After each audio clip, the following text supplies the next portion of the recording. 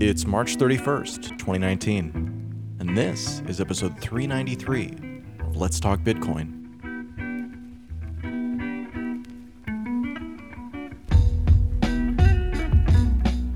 Today's episode of Let's Talk Bitcoin is brought to you by fellow early adopters and longtime friends of the show at EasyDNS.com. When you need website hosting, domain management, email provisioning, or more, think EasyDNS.com.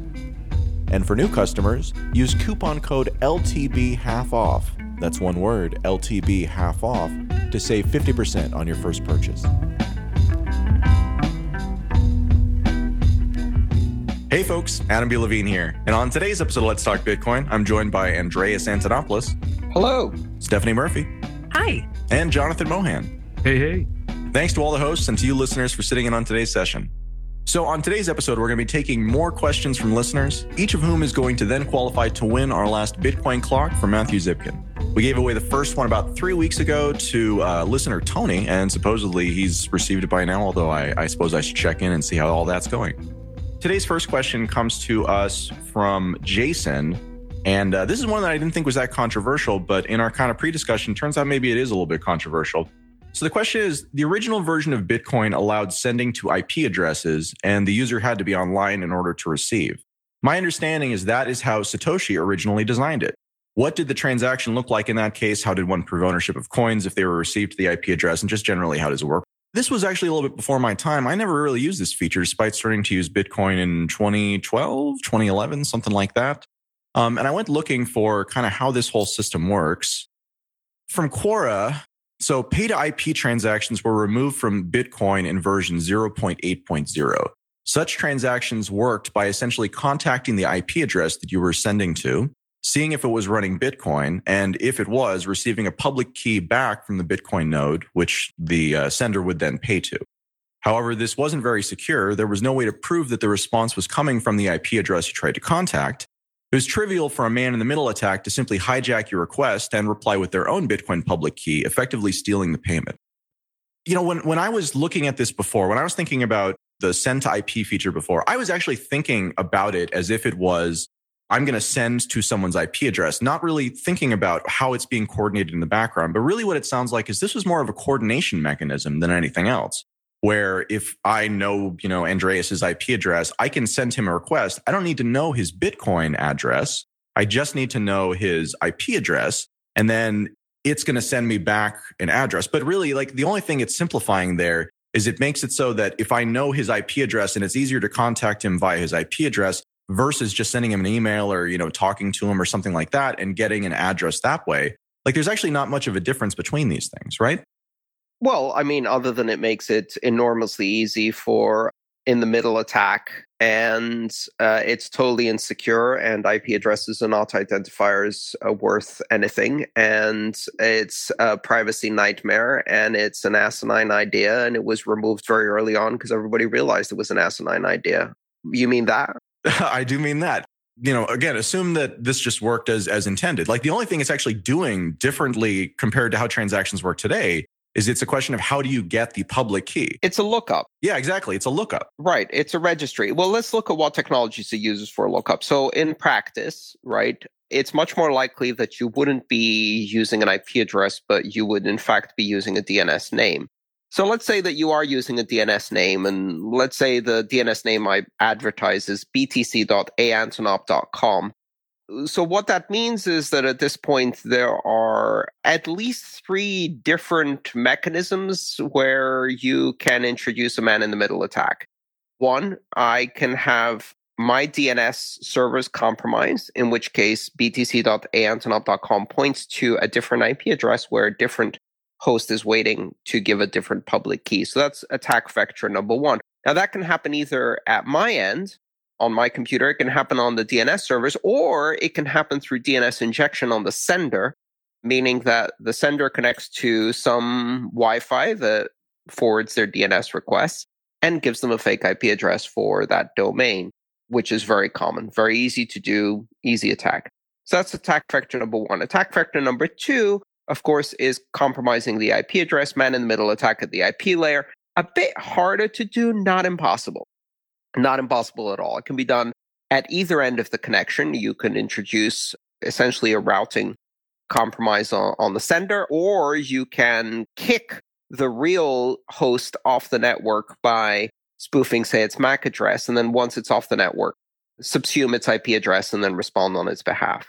And then finally, even if you do manage to get the correct IP address, now you need to contact the host that's on that IP address, the Bitcoin port, which of course is a privacy nightmare. But then if you do contact it, it gives you a public key back. You have no way of knowing if that public key actually belongs to Andreas. You just have an IP address. So if my machine, or the machine that I have that IP address for, is compromised, then any process on that machine can return a different public key or address. There's no process for signing it or showing that it's actually owned by me. There's no way to attach it to the IP address. There's really no way to authenticate.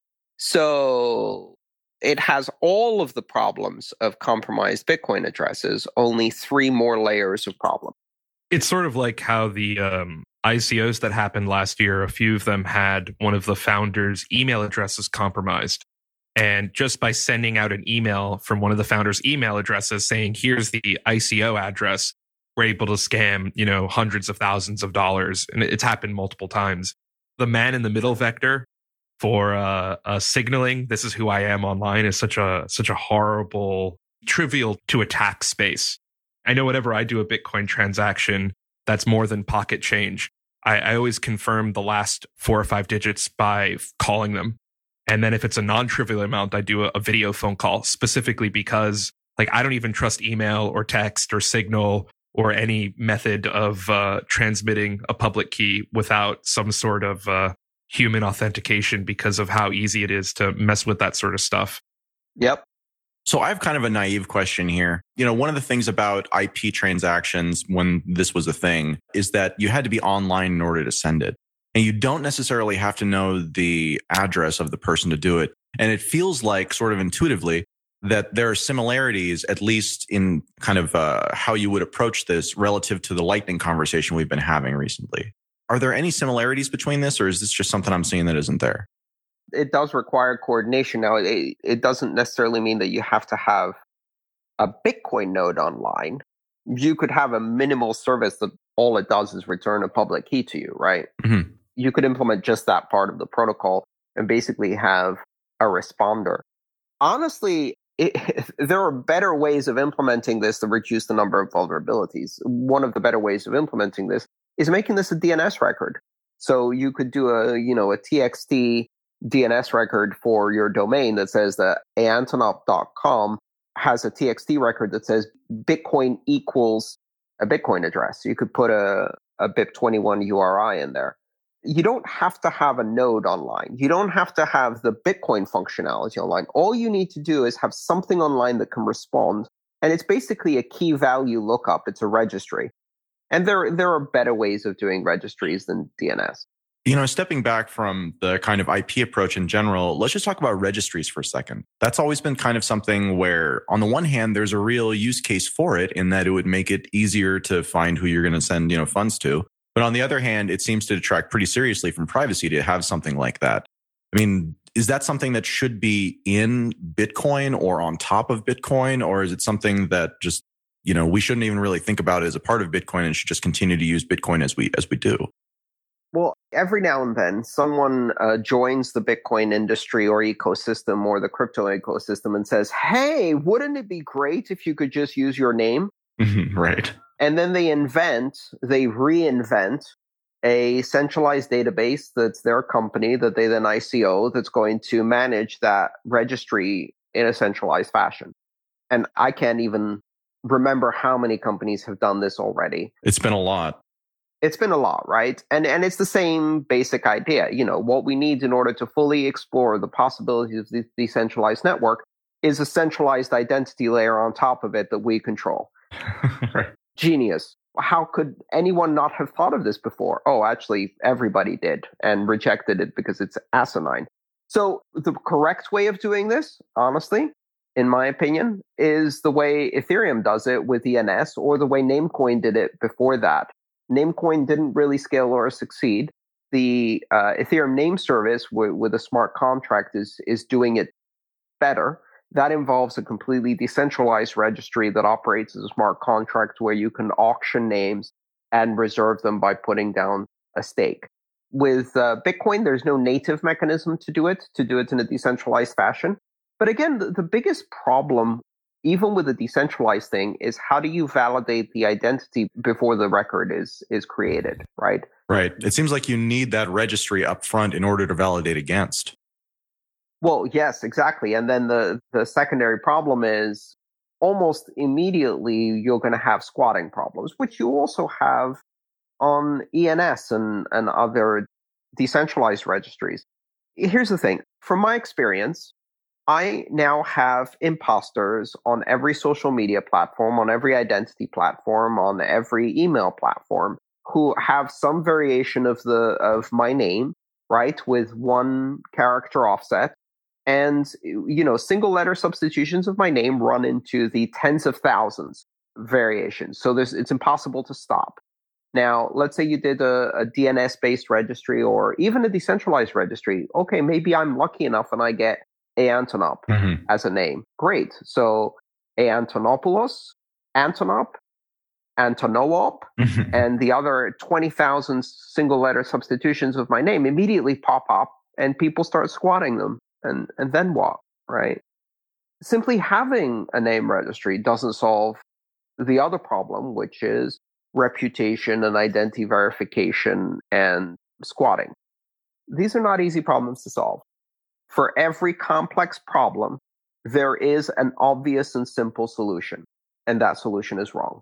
And in the case of registries and identity, we're seeing 100 companies try the simple and obvious solution, which is obviously wrong, of trying to set up a centralized mechanism.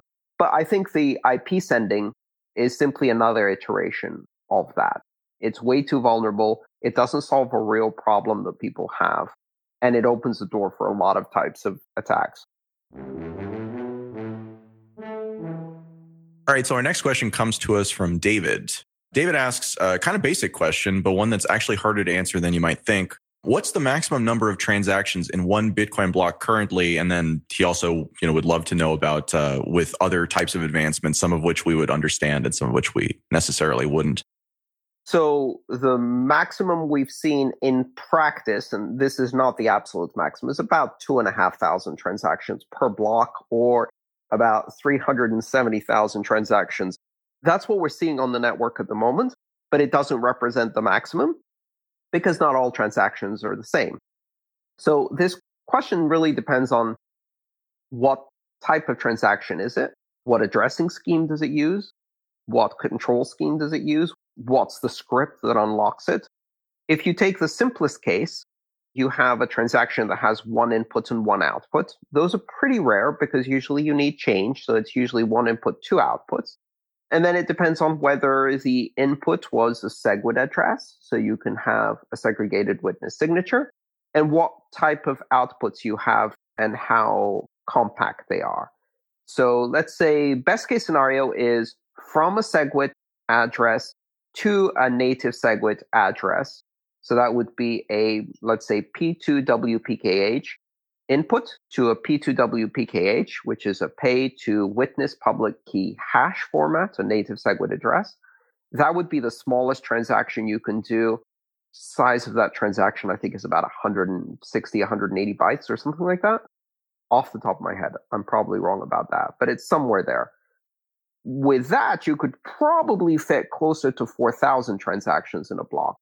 I'm not sure. I haven't done the math at the moment, but that requires that everybody's transitioned to SegWit, everybody's sending the simplest transactions possible, and they're making exact payments with no change. So it's a theoretical maximum that isn't really practically reachable. One question I had when thinking about this is, should we really be thinking about these as transactions? And is that really an accurate metric to measure throughput given the way that we're looking at scaling? Should we be thinking about these things instead as maybe outputs or as recipients? Is transactions a good metric to continue to use to really determine this? I don't think any of the metrics really on their own are perfect, meaning that there's a lot of things that go into this. For example, a single transaction may have multiple participants. It may create or destroy a lot of UTXO. It may be some kind of aggregating payments. It may be a channel opening and closing on Lightning, which has other scaling implications. And, people use techniques like batching to consolidate multiple transactions into one in order to save on fees. So a single transaction may represent the withdrawals from an exchange of 150 different people. And what we've seen over time is that the value of a transaction has actually gone up. So we now have about the same number of transactions we had, let's say, 2 years ago, but they're bigger in value. And that can be explained by batching. It can be explained by people avoiding doing small value transactions because the percentage of fees feels too high, and various other functions like that. But it's really difficult to measure throughput in terms of human activity that's relevant here. As time goes on, as Lightning rolls out and we have potentially more different layer 2 solutions, or maybe just multiple layers of Lightning, and I wonder if we'll ever really calculate the on-chain, off-chain combined, throughput, or if we're always going to be thinking about this, like, here's the on-chain number. Okay, here's the off-chain number that derives off of that. Well, we can calculate the off-chain number. And I think that's really important to realize. And off-chain is not something that happens in the future. Off-chain is something that is happening today. It is just SQL-based off-chain instead of Lightning-based off-chain. But again, what percentage of transactions happen in exchanges between exchange customers that never hit the chain? We don't know, but it's likely that it's the majority of transactions. Some people have quoted as high as 80% of transactions are happening between exchange customers without ever hitting the chain on the SQL database of the exchange, right? That's off-chain, and we have no idea how big it is because it's invisible to the rest of the world. Lightning has the same characteristic. Obviously, it's trustless, unlike SQL, but the bigger the network gets, the less visibility we have, and the less we know how many transactions are happening on it. If Lightning is successful, the answer is we have no idea. So our next question comes to us from listener Hamish. He asks, why are Bitcoin exchanges slow to take advantage of the payment platform opportunity between their clients, either through their off-chain Bitcoin balances or Lightning or both? So let me just rephrase this, what I think he is asking. Right now, exchanges allow for the trading to happen where I can go on a market and I can say I want to buy some Litecoin, and somebody else can say I want to sell some Litecoin, and we both make that trade. The platform enables that. But if I just wanted to send some Litecoin to that person instead of using this trade interface, then I couldn't do that under really most circumstances. I think there are some exchange platforms out there, now that I think about it though, that do offer that sort of like off-chain balance transfer capability, but it's definitely not a standard feature across the board. It's a lot harder to deal with cross-border transactions of that form between exchanges, and it creates a lot more opportunities. Keep in mind that part of the problem is that if an exchange has a bilateral agreement with another exchange where they're doing off-chain transfers between their clients, that means that each exchange is exposed to the liability and risk of the other exchange's quality of their KYC AML. And that's enough to nix that situation. Yeah, it's one of those things where from a marketplace standpoint, there definitely is an opportunity there in that these are large platforms that already enable this type of transfer, that already have these type of security mechanisms in place. But it's really not about whether it's possible or a good business move. It's about what are the licensing requirements surrounding that. And just the reality is that when it comes to money, the licensing requirements a lot of times are very, very difficult, such that it makes it not worth to go this route. As I said, we have seen some exchanges do it, but it's mostly been kind of the sketchier ones. I can't even remember any of the ones that actually did it. Maybe Cripsy? It's not commonly done. And that's pretty much it, is that, while there might be a business case for it, from a business compliance stance, it complicates things a lot more than they already are. And things are already very complicated for Bitcoin exchanges, as we discussed on the last episode. Yeah. Here's the rule of thumb. As soon as you become a regulated entity in this industry, you can kiss goodbye the idea of open, neutral, borderless, censorship-resistant, decentralized currency. Because it's no longer open, it's no longer borderless, it's no longer neutral, it's no longer decentralized, and it's no longer censorship-resistant because all of the regulations force you to abandon those positions. Yeah, so basically you become a bank. No. Banks are insured. You don't even get that. Oh, so minor difference. Yes, a shittier bank. Yeah. So we talked about the off-chain Bitcoin balances. They already do that. Why don't they connect these dots? That's why. With Lightning coming up, will that balance change? Do we think that we're more likely to see exchanges take this sort of route by integrating Lightning to kind of take away that compliance responsibility for them? Or is it kind of a moot point? I have said in the past, and I still strongly believe this, that the majority of exchanges will not be able to implement Lightning because it will expose them to regulatory pressure on KYC AML that they cannot fulfill. Lightning is a network that allows other people to route through your balance. Even if you set it up to not do that, it still is possible to route through another node. And that means that they can't fulfill the KYC requirements. And the KYC requirements specifically that they can't fulfill is knowing the identity in a legal sense of the person who is enabling and who they are transferring to. That's really the issue here. Of the actual sender and recipient rather than the proximate sender and recipient. So you will be able to see that customer Charlie is sending to customer David on Coinbase. The problem is that with Lightning, you don't know if Charlie is actually the sender or Charlie is simply an intermediate node on a second layer network that is sending on behalf of someone else. To regulated entities, Lightning may even just look like a tumbler, or maybe regulated as participation in a tumbler. It is. Yeah, exactly. And the more Lightning gets developed, the harder it becomes. The simple payment channel concept is maybe achievable, but once you get to fully routed payment channels with onion routing and all of the privacy protections that Lightning has built in, it's not something that a regulated entity can touch, really. They can do the very, very basic things, which is allow withdrawals and deposits from their customers. Maybe.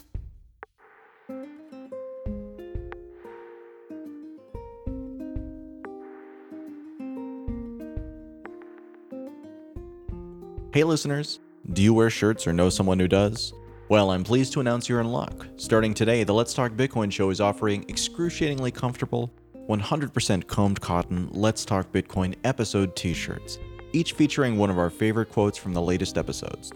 Your cost per t-shirt is $23.99 with free shipping in the US or Canada, and a couple of dollars more to ship almost anywhere else internationally. The quote from episode 392 is, "That's not a blockchain, it's a series of poor engineering decisions." And the shirt from this episode reads open, neutral, decentralized, and borderless. All of this can be found at our new website, ltbshow.com. That's ltbshow.com where you can pick up your LTB shirt today. So why shirts and why now? Let's Talk Bitcoin has always been a passion project, but after 5 years, we're looking for ways to become fiscally sustainable without asking listeners to pay for something they already get, without compromising our sponsor standards, and without adding more than 2 minutes of sponsor messages to each show. This t-shirt initiative is one of several we have coming up, and we really appreciate you taking a look and your thoughts.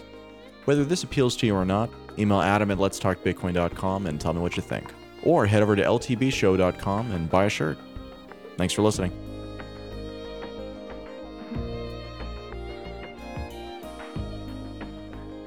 So our next question is from Simon. In a December episode of Let's Talk Bitcoin, Andreas mentioned that paper wallets as a method of deep cold storage are basically obsolete at this point, and that BIP39 mnemonic phrases should be used instead. Can't say that word mnemonic.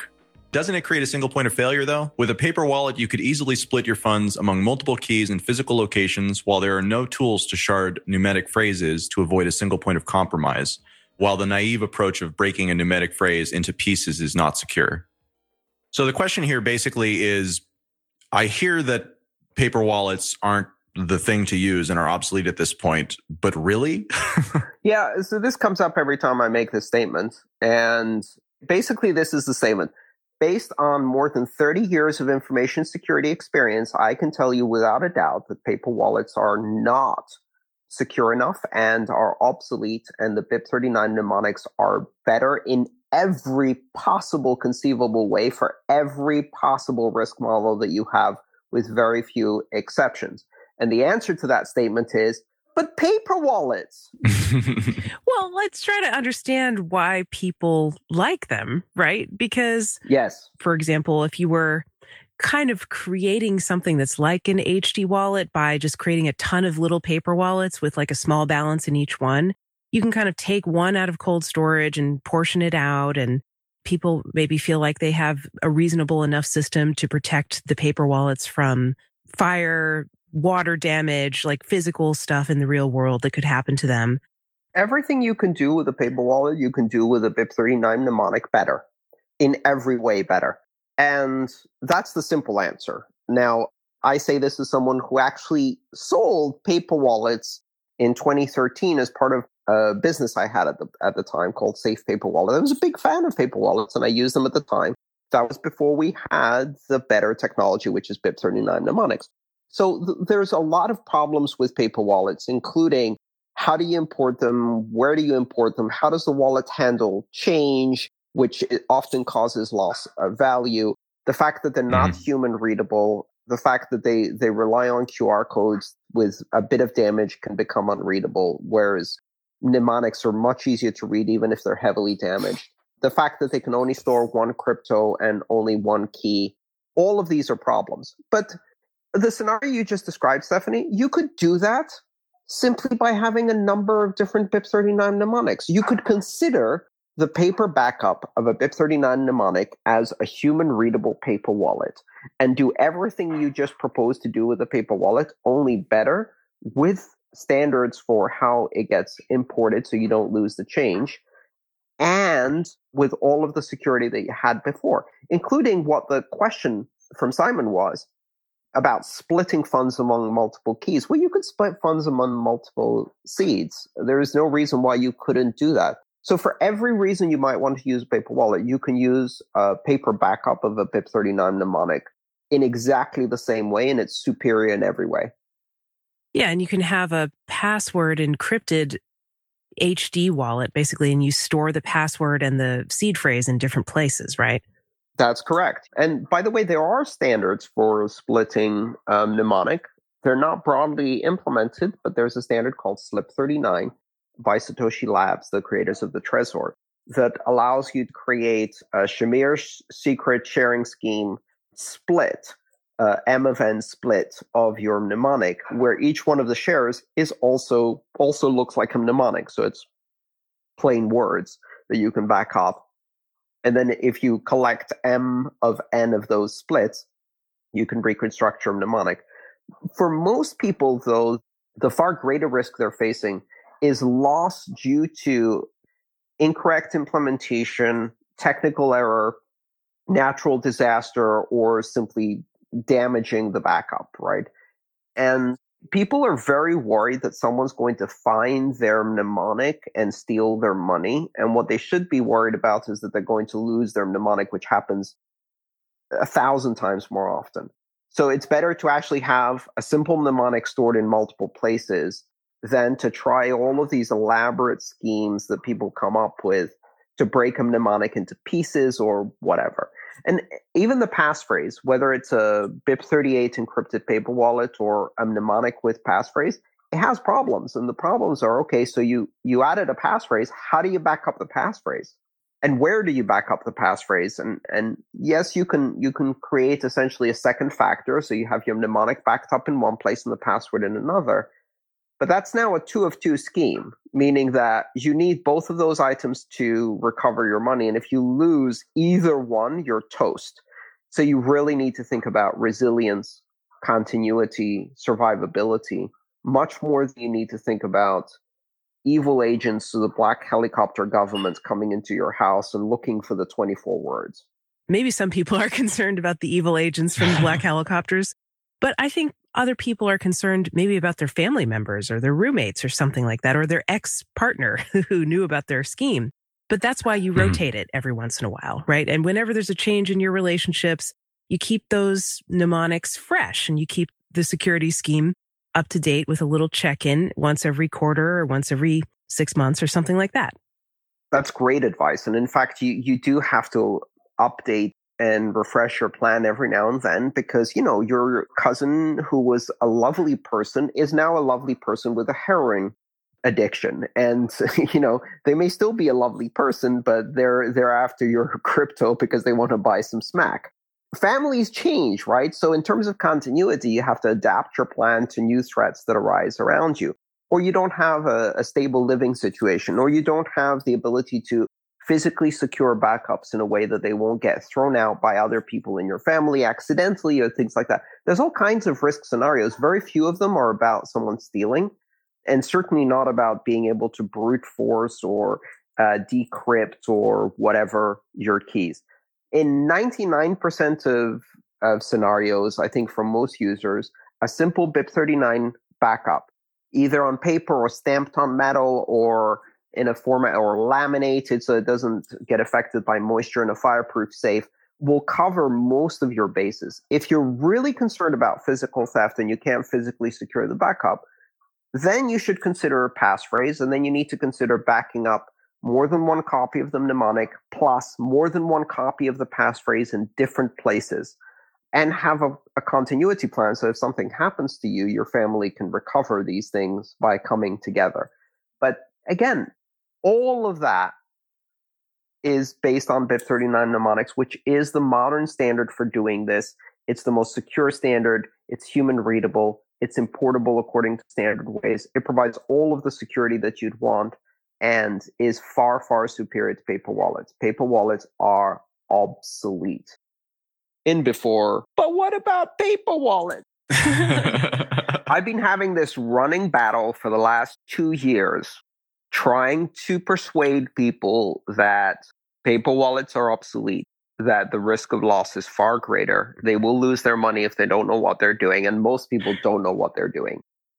I mean, that I think is the irony of all of this. Maybe it's not ironic, but it's the part that makes this a somewhat difficult question for me is I literally know people who have lost funds in all of the ways we've been talking about, right? At least once, and not like insubstantial amounts of funds, and not through being completely incompetent, just because this stuff is hard to continue to execute on, year after year after year. I think something worth emphasizing is that regardless of how you're storing your cryptocurrency, the important thing to remember about cryptocurrency is that as with Coinbase, you are effectively a bank. And that has advantages in that you don't have to trust other banks, but it has disadvantages in that it's actually some decent work to make sure that there are no adverse scenarios showing up while you're trying to fill that role. I've been receiving hundreds and hundreds and hundreds of emails over the past 5 years from people who have lost crypto in a variety of ways. I can't even remember a single time that someone has had crypto stolen because someone else got to their mnemonic. Not a single one. But in terms of people who have lost money because of misapplying paper wallets, because of losing backups, because having backups destroyed through water damage or people throwing them away not knowing what they are or various things like that, people lose crypto all the time. People have crypto stolen very rarely. Exchanges have crypto stolen because they're a single point of failure with a big honeypot reward.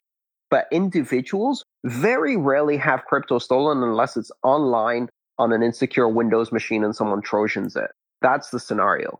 And the idea that people are going around and finding mnemonics and stealing crypto is a myth. I have never heard of it happening. And maybe it has. The only time I heard of it happening was when someone used a really simple brain wallet phrase. Oh, brain wallet. Yeah, absolutely. Yeah. Brain wallets are insecure. That's not really a paper wallet, though. Although it's also an example of trying to be cute about doing your own crypto, right? And this is the fundamental problem is people try to do risk analysis, which usually doesn't strike the right balance between the risk of theft and the risk of loss. That balance between security and resilience is really, really difficult to get right. Standards like BIP39 have that balance right for the risk model of the average user who's storing a reasonable amount of money, but not an entire fortune, and doesn't really know what they're doing and wants something that's easy to use and survivable for their errors. That balance is already there. If you follow the standard and don't try to do anything cute, you can actually achieve very high levels of security and resilience.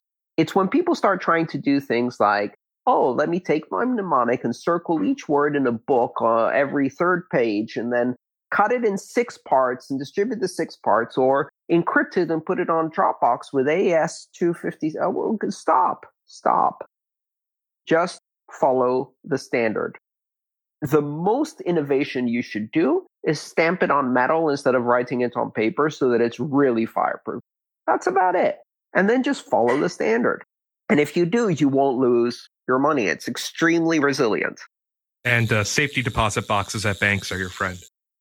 Yeah, I mean, storing your crypto in banks is actually not a bad idea. I use safe deposit box.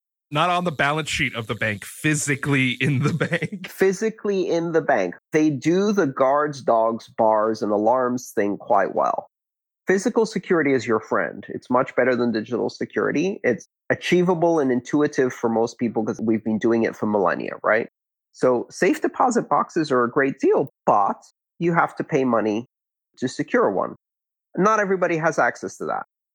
This reminds me of the conversation that we were having last week about JPM coin and the different ways of doing stable coins. And basically, there is no way to do a stable coin, right? It's just a question of what you think is the biggest risk and what you're most concerned about, determining what type of stable coin is sort of the best fit for your risk model. I see the same sort of thing going on here.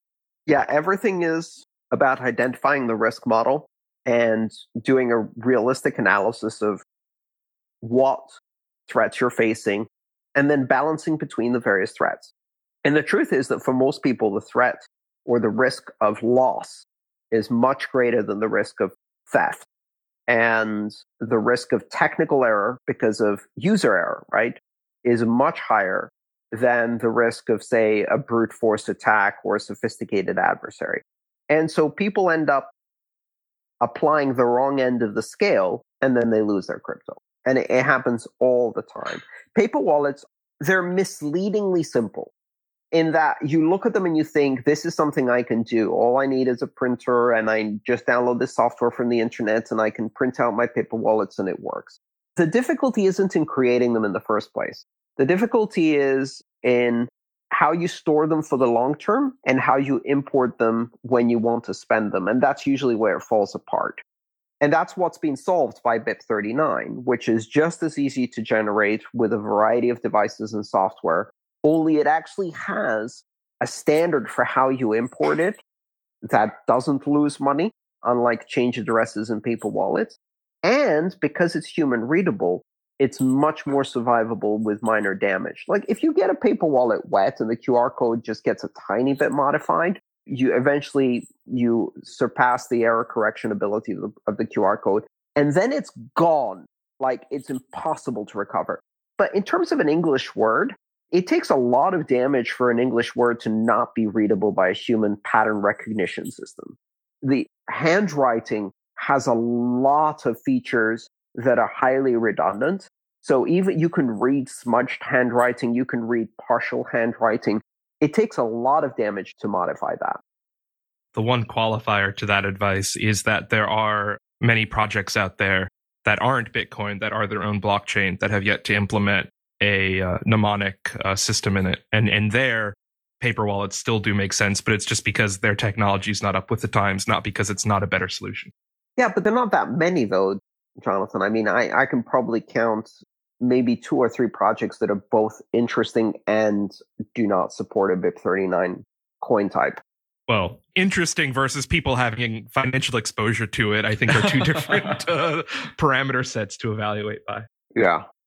So one thing we haven't mentioned here, and that I just kind of want to end this with, is that it seems like actually the real solution, or at least one of the better solutions that's available to individuals, is our hardware wallets. And we haven't talked about that here, but that really seems like it's the true evolution of this, where you take that BIP39 mnemonic phrase and then you put it into a device that actually helps you interface with it on a daily basis, so that you can not just use it as cold storage, but you can use it as sort of your daily spending too. Yeah, hardware wallets are by far the most secure solution that the average user can use. And that's because they remove a lot of the avenues for human error that are the biggest risk that people face. The biggest risk that people face is that their technical assumptions will be greater than their technical competence. And in the process of trying to do something, they'll make a mistake. And I'm not downing people for their lack of technical expertise. That applies to everyone. Everyone has a limit to their technical competence. And if they try to exceed that limit unknowingly, they will fail. It's different for different people. Well, it's also the Kevin Mitnick problem, which is, you know, your intelligence can be a 9 out of 10 and the FBI's intelligence could be a 3 out of 10. but their time and patience is infinite, and you only have to hit a 3 once before they catch you. The problem with all this stuff is you can be batting 1,000 for a year straight and then screw up once, and now all your funds are unrecoverable. It's that you have to maintain a level of sophistication perfectly at all times and can never falter from it. That makes it a challenge that even the most sophisticated people can be not enough to handle. And I fall into this bucket myself a couple of times. And it's because getting it right 100 times makes you believe you'll get it right the 101st time. And human error is human error, and you're always going to screw up once. And with this type of stuff, that one time is all it takes to lose all your money. Today's episode of Let's Talk Bitcoin was brought to you by fellow early adopters and longtime friends of the show at EasyDNS.com. When you need website hosting, domain management, email provisioning, or more, think EasyDNS.com. Oh, and use coupon code LTB half off if it's your first time. Thanks for listening to this episode of Let's Talk Bitcoin. Today's episode featured Andreas Antonopoulos, Jonathan Mohan, Stephanie Murphy, and Adam B. Levine. This episode was edited by Dave, Crystal, and Adam. Intro and transition music were provided by Jared Rubens and General Fuzz. Any questions or comments? Email Adam at letstalkbitcoin.com. We'll see you next time.